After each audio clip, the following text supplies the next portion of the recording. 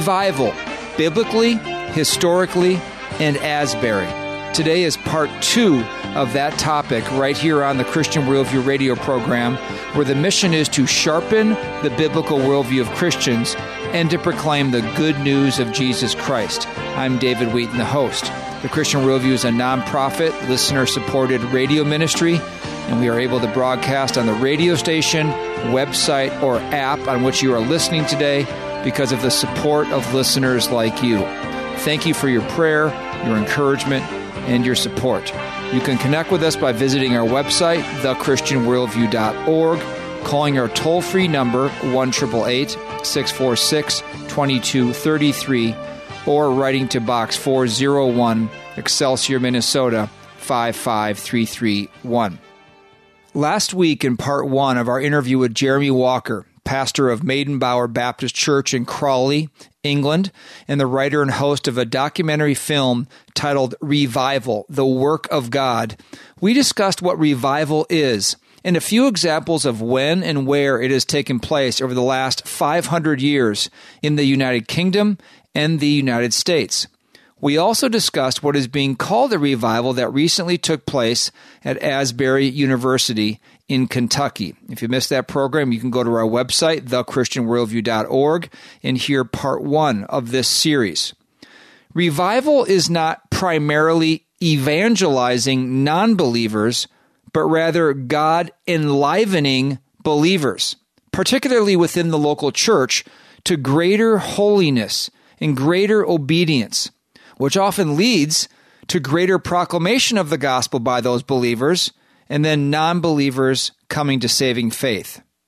Personal and church revival is something every Christian should pray for and pursue through what the documentary film terms the ordinary means of grace, rather than man crafting means and methods that he believes will stimulate revival.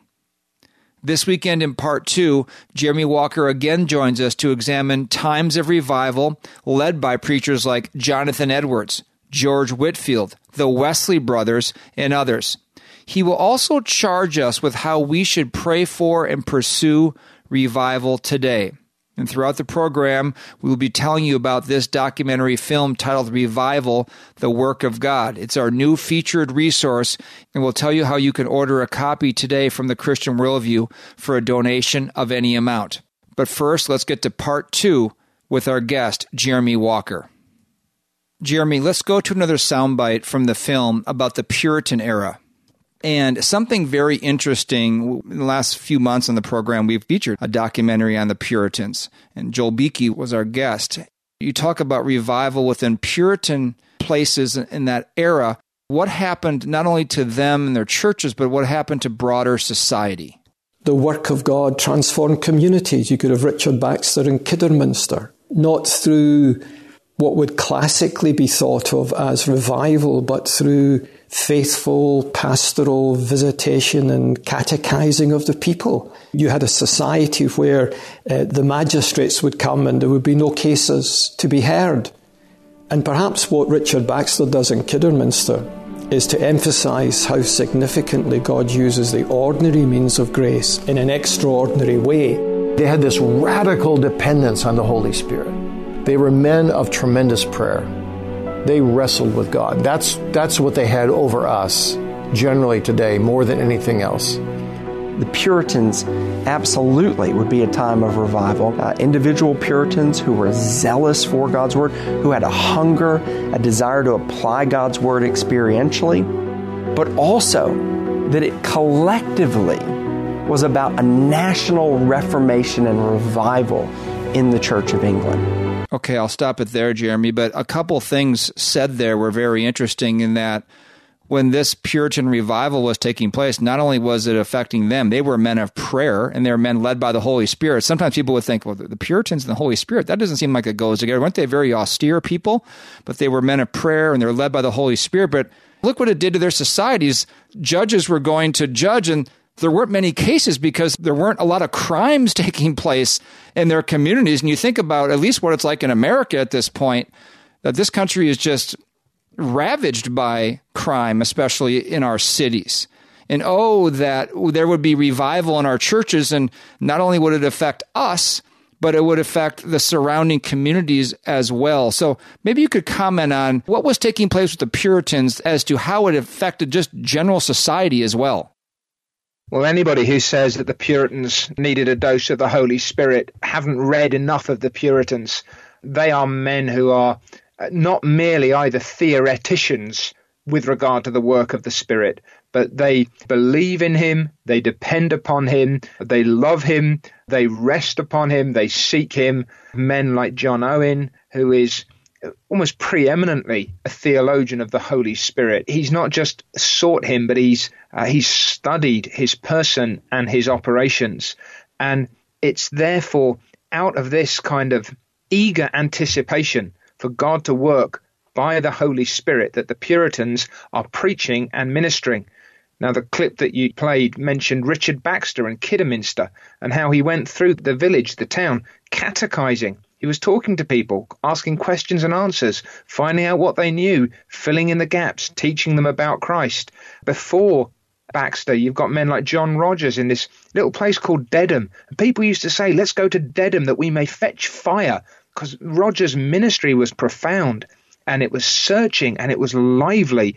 And as these things took place, because God's people are being stirred and because other people are being saved, it's having a profound effect, not just upon believing, but I hope self-evidently upon behaving, because these are new men and women in Christ. So the drunkards aren't drinking, and the immoral are showing self-control, and the angry are becoming meek, and the swearers are becoming pure, and the thieves are becoming honest. And so wherever the work of God is taking place, what you find then is this exposing of sin and this calling to God in Christ, out of which invariably issues a genuine holiness.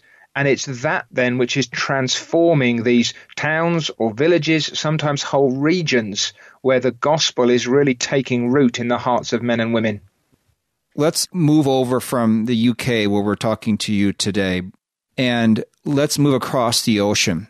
And listeners will have heard about Jonathan Edwards, the great preacher in the northeast part of this country, known for the famous sermon, Sinners in the Hands of an Angry God, which you feature in the film where that took place, and so many other things as well. That's really minimizing who he was just to give one sermon. I've seen on social media, people today will say, Jonathan Edwards, specifically with that sermon, that was an abusive sermon, if you can believe it. And yet, Jonathan Edwards was a preacher that you featured in the film as being a huge part of the revival that took place in America. Here's a short clip about that. He then, in December of 1734, preached a sermon on Ephesians 5:16, redeem the time, for the days are evil. It was a message about the shortness of time, the suddenness of death, and the length of eternity. And it shook the young people to their core. They had been cavalier, been living frivolously, sleepwalking, night walking around town, and they suddenly were gripped with a fear of God. When the Spirit of God was at work, people of all ages and stages of life became profoundly concerned about true religion, eternal things, and their own souls. Edwards said, "This work of God, as it was carried on, and the number of true saints multiplied, soon made a glorious alteration in the town, so that in the spring and summer following, the year 1735, the town seemed to be full of the presence of God. It never was so full of love, nor of joy, and yet so full of distress as it was then. There were remarkable tokens of God's presence in almost every house. It was a time of joy in families on account of salvation being brought unto them, parents rejoicing over their children as newborn, and husbands over their wives, and wives over their husbands. Our public assemblies were then beautiful.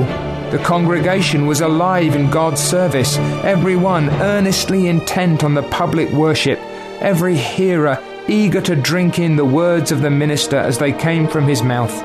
Some weeping with sorrow and distress, others with joy and love, others with pity and concern for the souls of their neighbours." That sounds like people and churches and a community that's been radically changed by revival. What was it about Jonathan Edwards that God used so impactfully to people in this country? I think what's important to remember about Edwards in connection with that sermon is that we mustn't isolate that sermon as if that is somehow all and only representative of the ministry of Jonathan Edwards. That man was a pastor and a preacher, and in the town of Northampton, he had been laboring long and hard and faithfully as a minister of the gospel with an earnest desire to see sinners being saved and the Church of Christ being purified. And as he labored in this way, not only he himself and members of his family, but many others felt the force of God's truth in their souls. And people were being stirred to newness of life. Edward's own wife, Sarah, she has some wonderful testimony. I think it's Edwards himself who records most of it, and he sort of veils her identity, if I remember correctly. But she is caught heavenwards under the influence of the preaching of the Word of God. And Edwards himself then sees these things taking place amongst the people to whom he preaches, and he becomes a theologian of revival almost of necessity.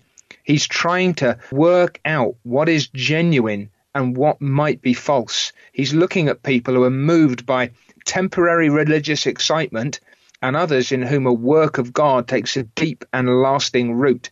And he's saying, so what is the difference and how does this work? And that sermon itself that was preached in Enfield, Sinners in the Hands of an Angry God, to say that that is an abusive sermon. Our record of that sermon and its impact comes from men who were present as it was preached. It is not in any way manipulative. Oh, it's forceful, it's persuasive, it's devastatingly honest. But all he's doing is bringing the Word of God to bear. And as he does so, under the influence of the Holy Spirit, previously careless or thoughtless people are being convinced, persuaded. They are understanding feelingly the truth as it is in Jesus Christ and crying out not to Edwards to stop and not to Edwards for help, but asking God for mercy. And then the gospel ministers who are there, they are telling people, so you must now come to Christ. Call upon him and you shall be saved. So the emphasis of Sinners in the Hands of an Angry God, I know that that's its title, and I know that that's how it's become so well known, but actually Edwards is exposing us to the judgment and the holiness of the Almighty. But he also makes clear, especially in the aftermath of that and with the others who are involved, that these things are meant to scare us genuinely out of our carelessness, bring us to a God who shows mercy in Christ. The accusation or assertion that that sermon or John Edwards, just in general, was abusive, it goes back to the truism that one pastor said, soft preaching makes hard hearts. So preaching on felt needs and just the softer things of Scripture, not preaching the whole counsel of God. Softer preaching makes hard hearts, while hard preaching or strong preaching makes soft hearts, leads to soft hearts. I think that's probably what people are misunderstanding with Jonathan Edwards. Jeremy Walker with us today here on the Christian Worldview. Jeremy is the writer and the host of the film we are featuring today and last week, entitled Revival, the Work of God. It's our new featured resource. It's a 2-hour film that looks at periods of revival over the past 500 years in the UK and the US, covering the Reformation, the Puritan era, Scotland, Wales, the Great Awakenings, and more. Normal retail for this film is $40 plus shipping. It's a 2-disc set plus 14 hours of bonus content. And so for a limited time, you can order Revival, the Work of God, for a donation of any amount to the Christian Worldview. Just order it the usual ways. Go to our website, thechristianworldview.org, or call us toll-free, 1-888-646-2233, or write to us at Box 401, Excelsior, Minnesota, 55331. We'll take a short break and come back and talk more with Jeremy Walker about this topic of revival. You are listening to the Christian Worldview. I'm David Wheaton. What is the Christian Worldview radio program really about? Fundamentally, it's about impacting people, families, churches, with the life and eternity-changing truth of God's Word. We know the gospel of Jesus Christ is the only message that saves us from God's wrath, by God's grace, for God's glory. And we know the Bible is the inspired Word of God, providing the only way to think and live to the glory of God. We are a nonprofit listener-supported ministry. If you'd like to help us impact listeners with the biblical worldview and the gospel, consider becoming a Christian Worldview partner who regularly give a specified amount to the ministry. As a thank you, Christian Worldview partners automatically receive many of the resources featured on the program throughout the year. To become a Christian Worldview partner, call us toll-free 1-888-646-2233 or visit thechristianworldview.org. Scripture commands that children are to be brought up in the discipline and instruction of the Lord. Offering biblically sound resources for children is one of our top ministry priorities. At our store at thechristianworldview.org, you will find carefully selected children's Bibles and books, along with video and audio resources. Check out the Bible infographics for kids' books, Little Pilgrim's Progress, and the popular Adam Raccoon set. Theo is a 15-episode video series addressing key doctrines of the faith that is a must-see for children and adults. Satan and the world are bent on capturing the heart and mind of your child. Instead, get sound resources that will train them up in the way they should go. Browse and order at thechristianworldview.org or give us a call for recommendations at 1-888-646-2233. That's 1-888-646-2233 or thechristianworldview.org.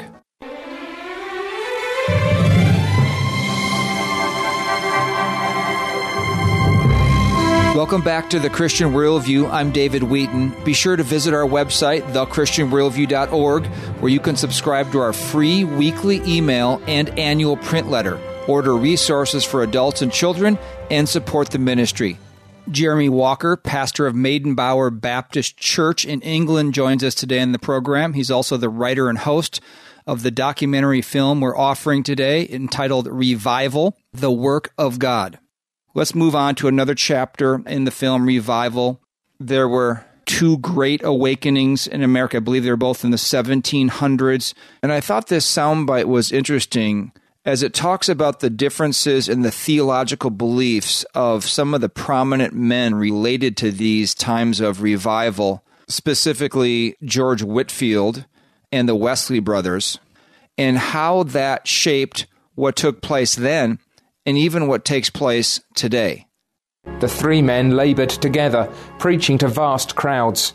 However, they began to be divided in their theology.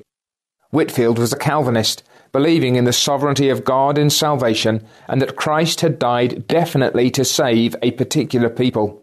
The Wesleys were Arminians, holding that Christ had died for all men, but that some of those men would make a decision to come to Christ for salvation. When Whitefield returned to America, John Wesley's Arminianism became more strident. According to Ephesians chapter 1 and verse 4, God chose the people for whom Christ died from before the foundation of the world. According to John chapter 10, Christ as the Good Shepherd gives his life for his own sheep, all those whom the Father has given him. This was Whitefield's conviction, but as with every really consistent Calvinist, this increased his zeal and confidence in preaching God's gospel. But we must not forget that the Lord also blessed the ministry of the Wesley brothers as they exalted Christ as Savior. Describe how those two great awakenings, or two great revivals, I guess you could say, were different, and who the key preachers were during that time. You had George Whitefield, as mentioned in the soundbite, and then also the Wesley brothers. And then also Charles Finney, I think, came along at some point. The challenge here is working out what is similar, but what has changed. So the first Great Awakening, at the time just the Great Awakening, because I didn't know what else was coming, the Great Awakening is primarily then that work that God accomplishes through men like Jonathan Edwards and the British preacher, the English preacher, George Whitefield. Now, George Whitefield is a man who crisscrosses the Atlantic, goes back and forth on a number of occasions. He's mightily used of God, first of all in England, but also in Wales, where he becomes very much an integral part of the Calvinistic Methodist movement. But he's also then used mightily of God in what were then the colonies, stirring up the church there, setting a standard of a certain kind of preaching. He and Edwards come into connection with one another. There's real mutual affection. You've also got men in the mix there like David Brainerd, the Wesley brothers who you've mentioned, and this is really significant. Now, the Wesleys were not Calvinists, they were Arminians. I think it's important to say that they weren't necessarily Arminians the way that some people are Arminians today, that I think a lot of people would hear the Wesleys preach today and they'd be just as horrified by what they said as they might be by, for example, Jonathan Edwards. But the Wesleys also, once they had become themselves converted men, they were mightily used also by God. There was a falling out between them and Whitefield on account of the Wesleys' contentions with regard to Arminianism and the way that Whitefield, as a young man, perhaps answered them quite aggressively from a more Calvinistic standpoint. But what you see in that first Great Awakening is, again, this almost emphasis on or revelation of God's sovereign power. It is God who is using these men, and he is accomplishing things by men who, some of them up to that point, either weren't Christians themselves or had preached very ordinary sermons in very ordinary circumstances with very ordinary impacts.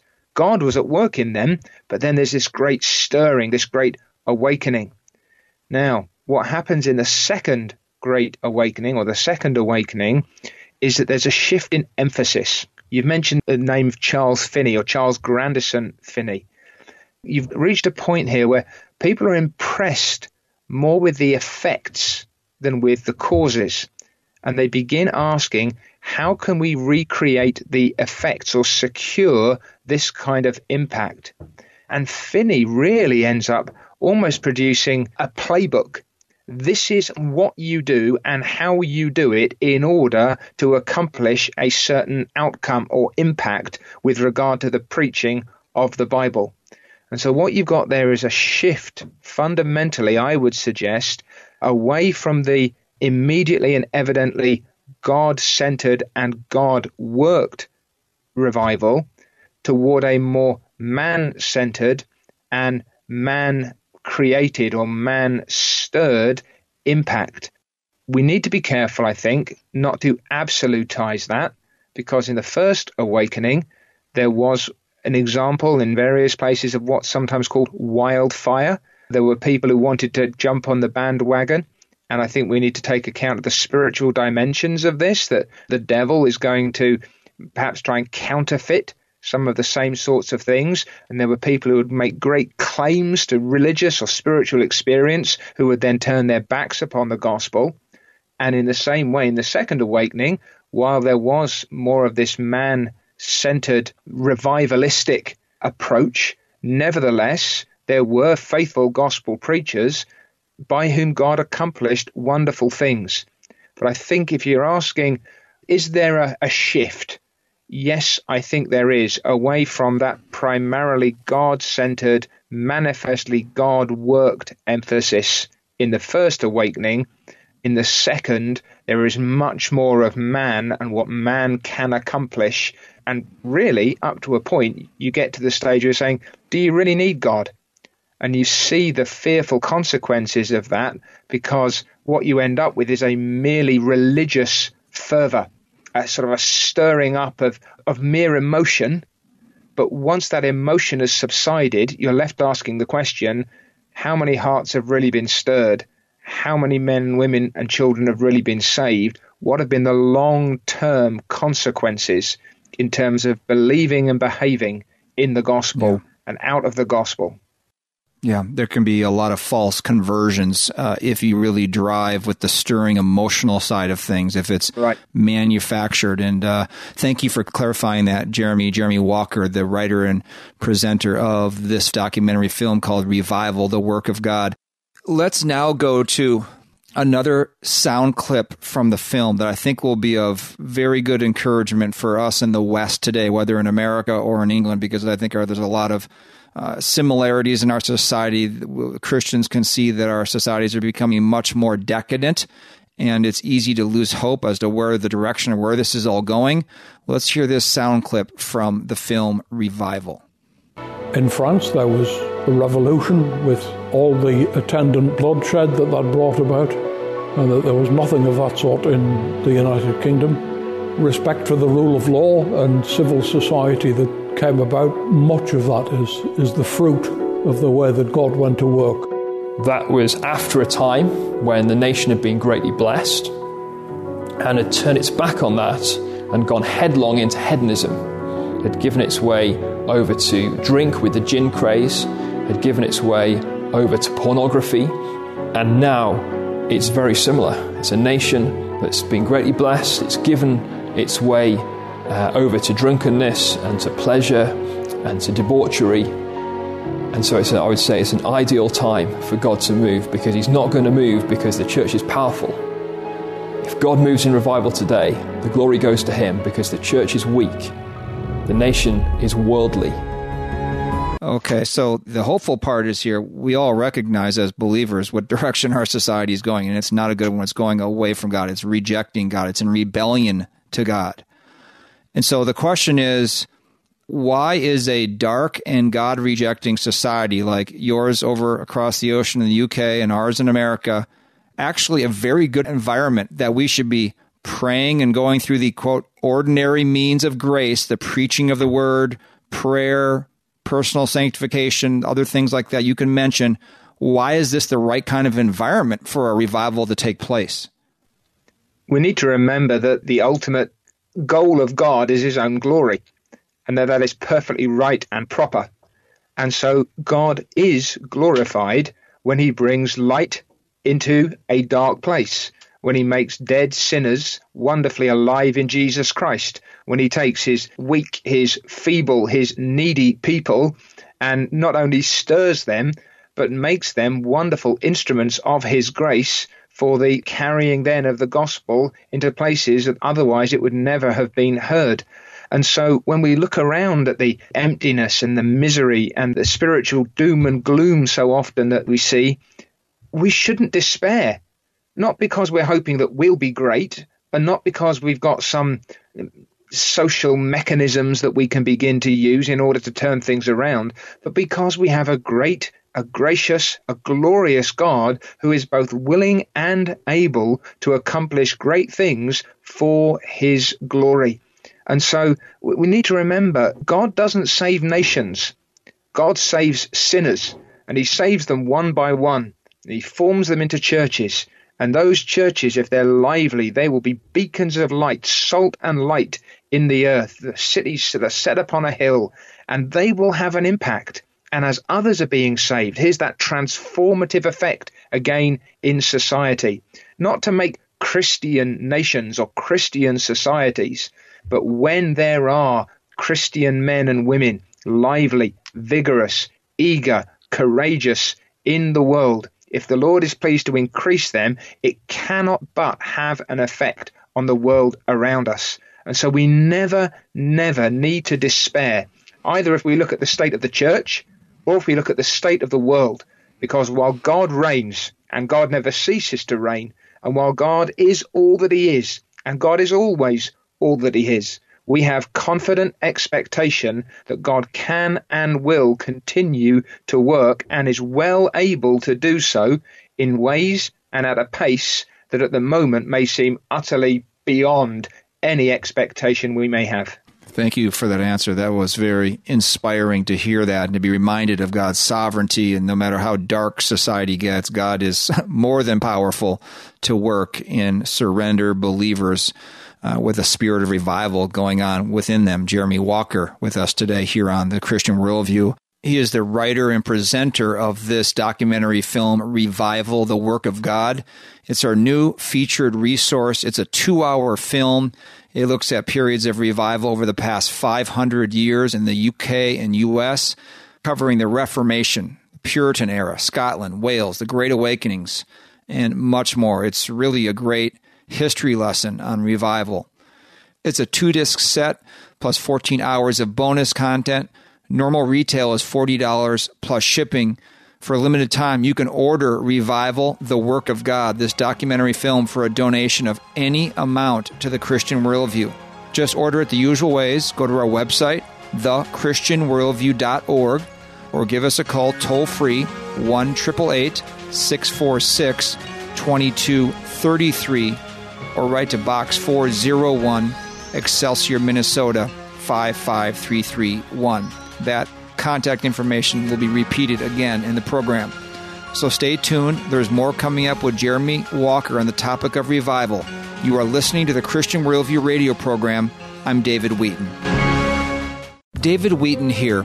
For a limited time, we are offering My Boy Ben for a donation of any amount to the Christian Worldview. The book is the true story of a yellow lab that I had back when I was competing on the professional tennis tour. It's about relationships with Ben, my parents, with a childhood friend I would eventually marry, but ultimately with God, who causes all things, even the hard things, to work together for good.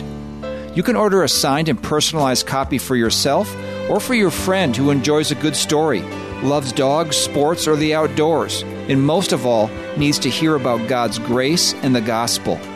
My Boy Ben is owned by the Christian Worldview. It's 264 pages, hardcover, and retails for $24.95. To order, go to thechristianworldview.org or call 1-888-646-2233 or write to Box 401, Excelsior, Minnesota, 55331. Here's a unique resource and product for you from the Christian Worldview. We put the top 15 programs of 2022 on a great-looking bamboo USB flash drive adorned with the Christian Worldview logo. Programs like, What is the Christian's Duty to God versus Government? 12 mega clues that Jesus' return is nearer than ever. How America's new woke religion is not good news. Transhumanism and the quest to be like God. And what really happens when you're born again.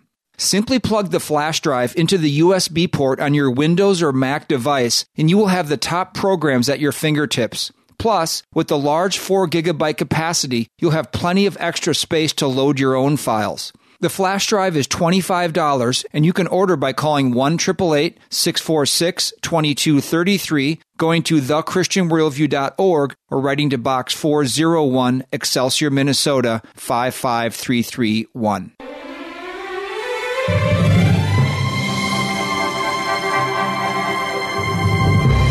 Thanks for joining us today on the Christian Worldview. I'm David Wheaton, the host. Just a reminder that today's program and past programs are archived at our website, thechristianworldview.org.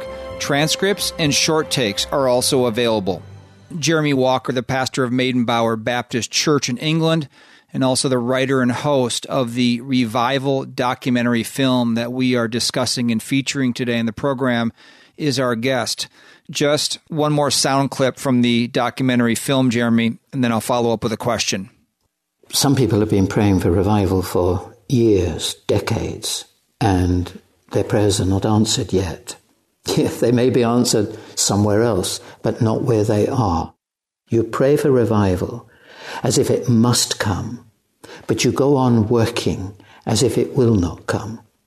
We must carry on witnessing for Christ, living a holy life, seeking to know Christ better, following his ways, following his path, making unity and peace among God's people wherever we can, supporting the preaching of the word by our prayers and our encouragement, and being, quite frankly, godly Christians. We're too enamored, even in Reformed churches, of gifted people, not of godly people. People need to see that my significance before God in the life of his church depends on me being absolutely committed to the means of grace, to giving myself to prayer. There was a lot said, some profound things said in that particular sound clip. We're too enamored with gifted people rather than godly people. And it's the ordinary means of grace, that expression again, that we need to pursue. So what is your final charge today for Christians listening? How can revival be stirred in our own lives? How should we be praying, as he was just saying, praying for revival, expecting it to happen, but still working in case it doesn't happen? I think part of the answer to that will sound very prosaic, very ordinary. Get on with doing what God has called you to be and do. Live to the praise of his glory. I think we need to be careful here that we don't just say, well, so just get on, live as I'm living now. Well, no, be a repenter, be a believer, preach the gospel. And if you're not preaching it faithfully, preach it yet more faithfully. If you know that you're being lazy, then ask God to forgive you and get on with the work of the kingdom more earnestly and more ardently. But do it not expecting that a little more effort and you'll turn the corner, but do it pleading with God that God would bless his means to his ends by his power and for his glory. See, so often I've been in so-called revival prayer meetings, and what you basically hear is, Lord, there are a lot of terrible people out there. Please will you do something about them? Actually, I think the prayer meeting of a church that is in danger of being revived is, Lord, there are a lot of terrible people in here. Please do something with us. And so I think God gives to the people he wishes to bless a spirit of prayer. They plead with God, not that they will be exalted, but that he will be exalted. They pray that God would glorify his own name. And they expect God to do that by the means that he has appointed.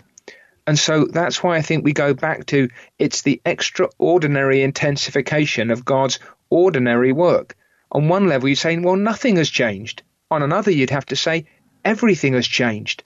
And so, preacher, go and preach Christ and him crucified in dependence upon the Holy Ghost.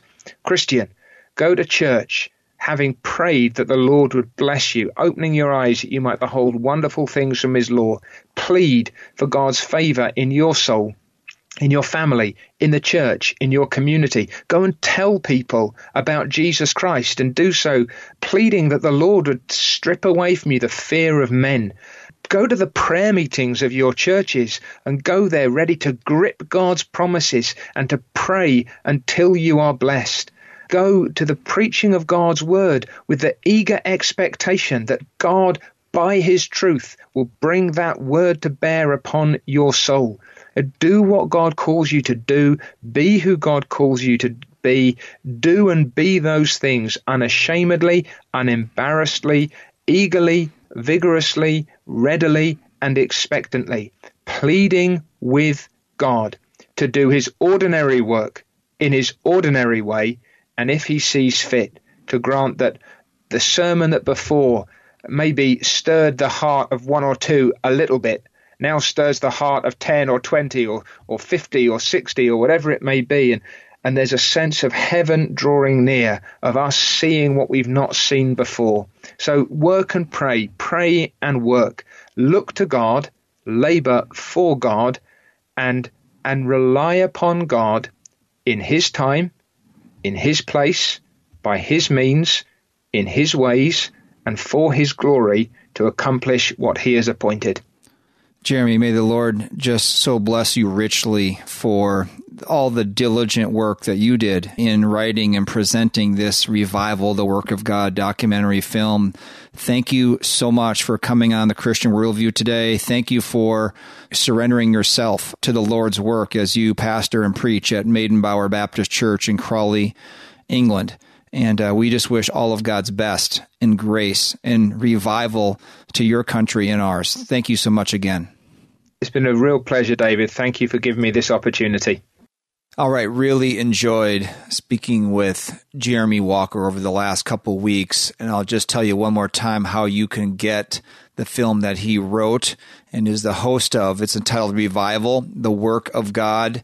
It's our new featured resource. It's a 2-hour documentary, and it looks at periods of revival over the past 500 years in the UK and the US.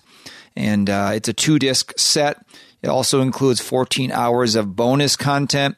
The normal retail price is $40 plus shipping.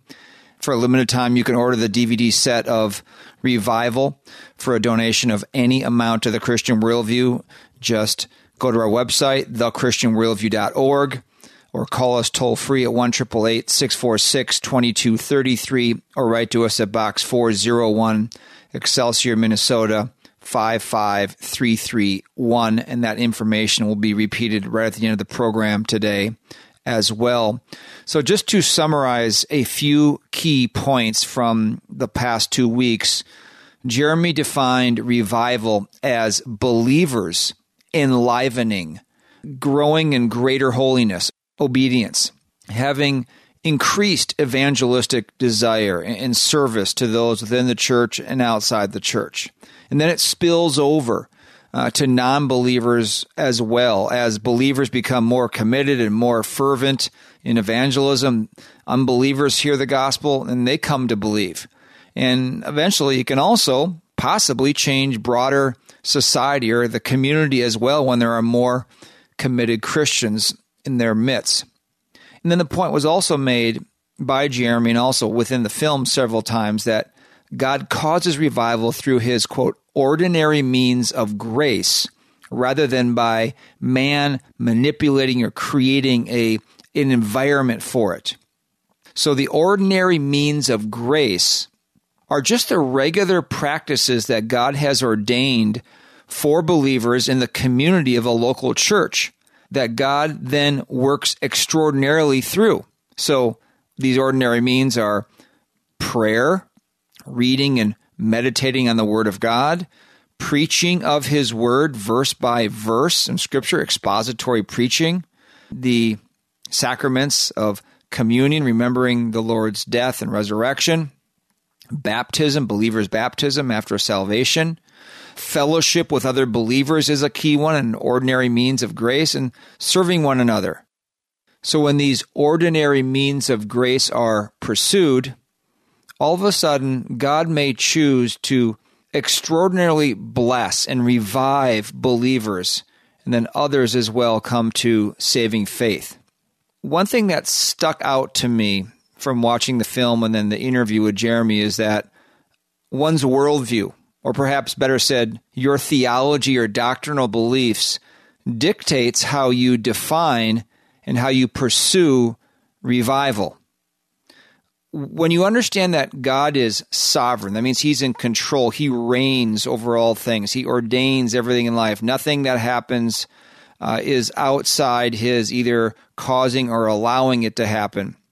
And that only God can sanctify the believer or justify the non-believer. It's not up to man.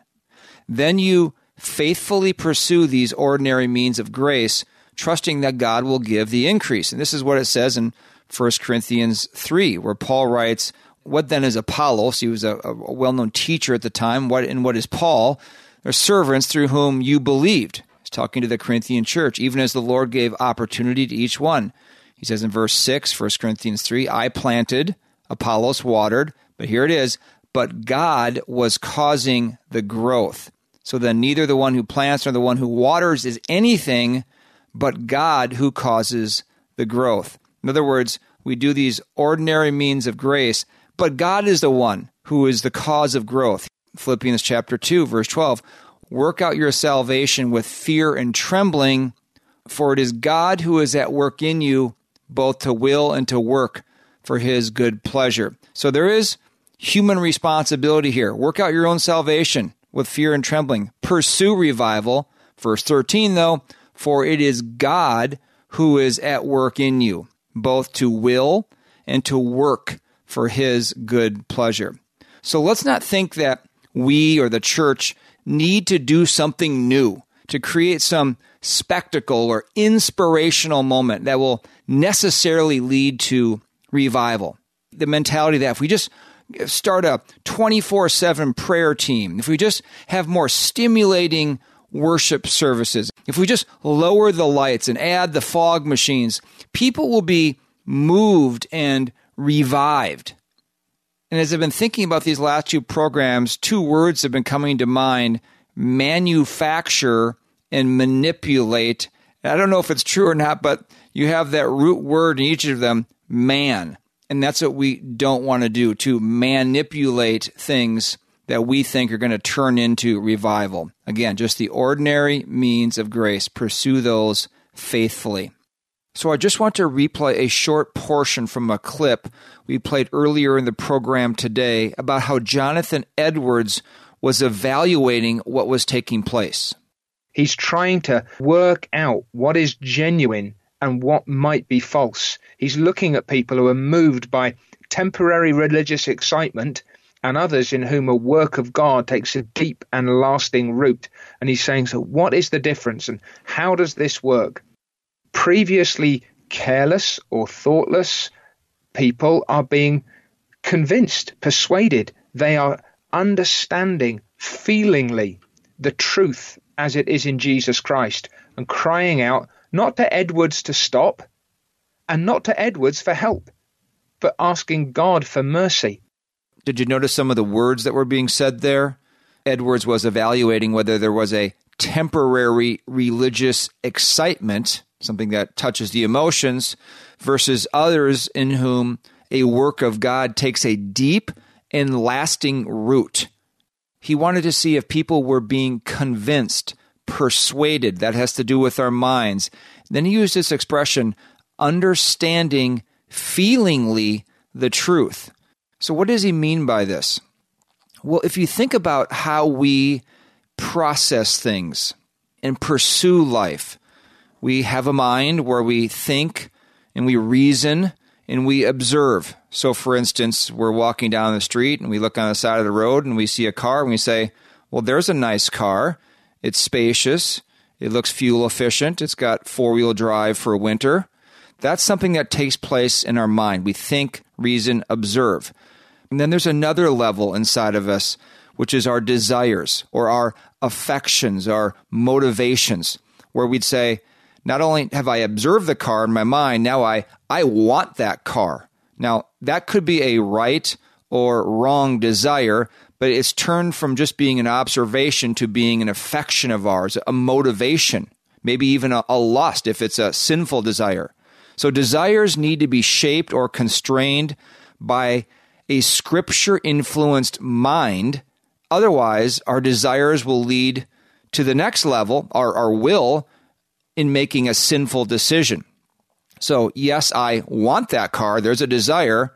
But the next question is, but why do I want that car? And is it a good desire? Can I afford that car? Do I need that car? Would this be a wise decision? Because that's the next level. Our will, our volitional part of us, is that part which makes decisions and choices, a myriad of choices every single day, where we say, I'm going to buy that car. Not only have I observed it, not only do I want it, now I'm going to buy that car. And again, that could be right or wrong based on how the mind and the desires have led to this decision within the will. And then finally, the next level is the emotional level.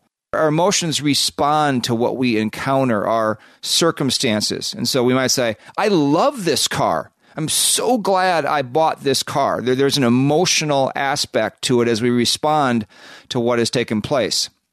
Now, if you run that process backwards and start with the emotions, I love that car. If that's your first response, and you go directly to the volitional part, I'm buying that car.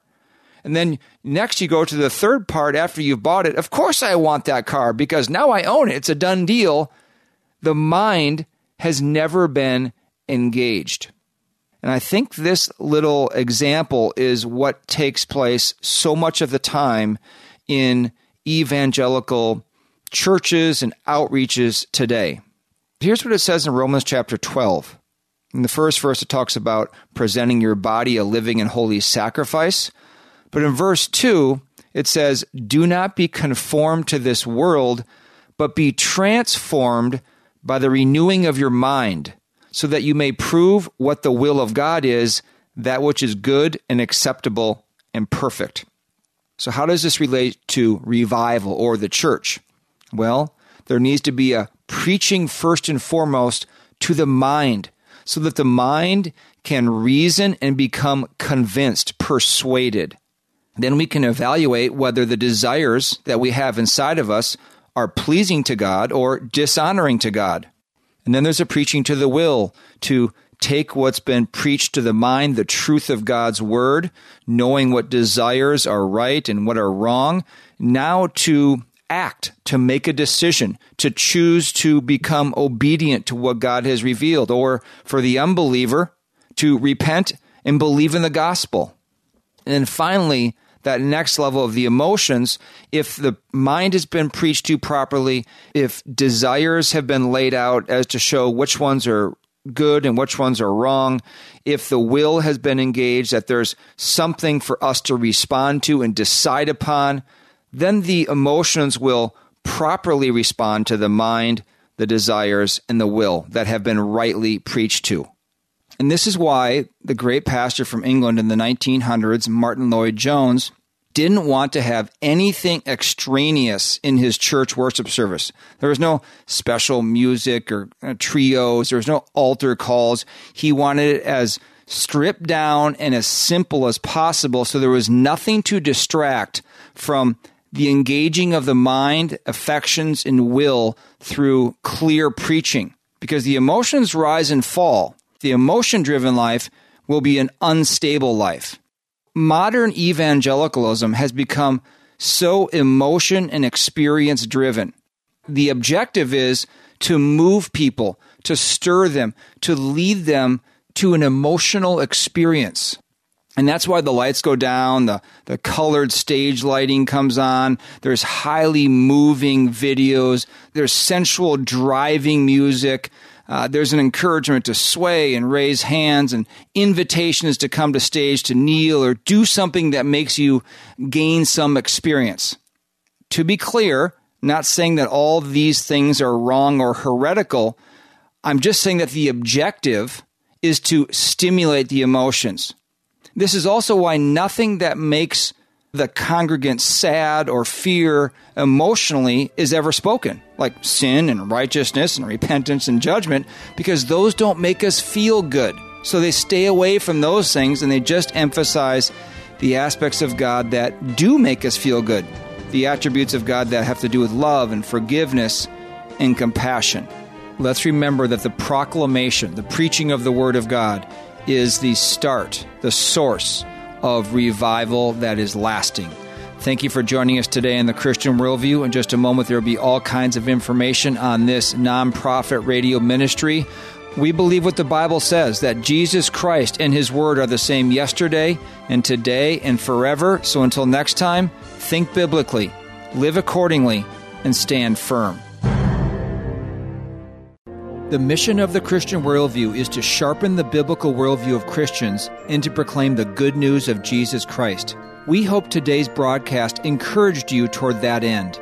To hear a replay of today's program, order a transcript, or find out what must I do to be saved, go to thechristianworldview.org or call toll-free 1-888-646-2233. The Christian Worldview is a listener-supported, nonprofit radio ministry furnished by the Overcomer Foundation. To make a donation, become a Christian Worldview partner, order resources, subscribe to our free newsletter, or contact us, visit thechristianworldview.org, call 1-888-646-2233, or write to Box 401, Excelsior, Minnesota 55331. That's Box 401, Excelsior, Minnesota 55331. Thanks for listening to the Christian Worldview.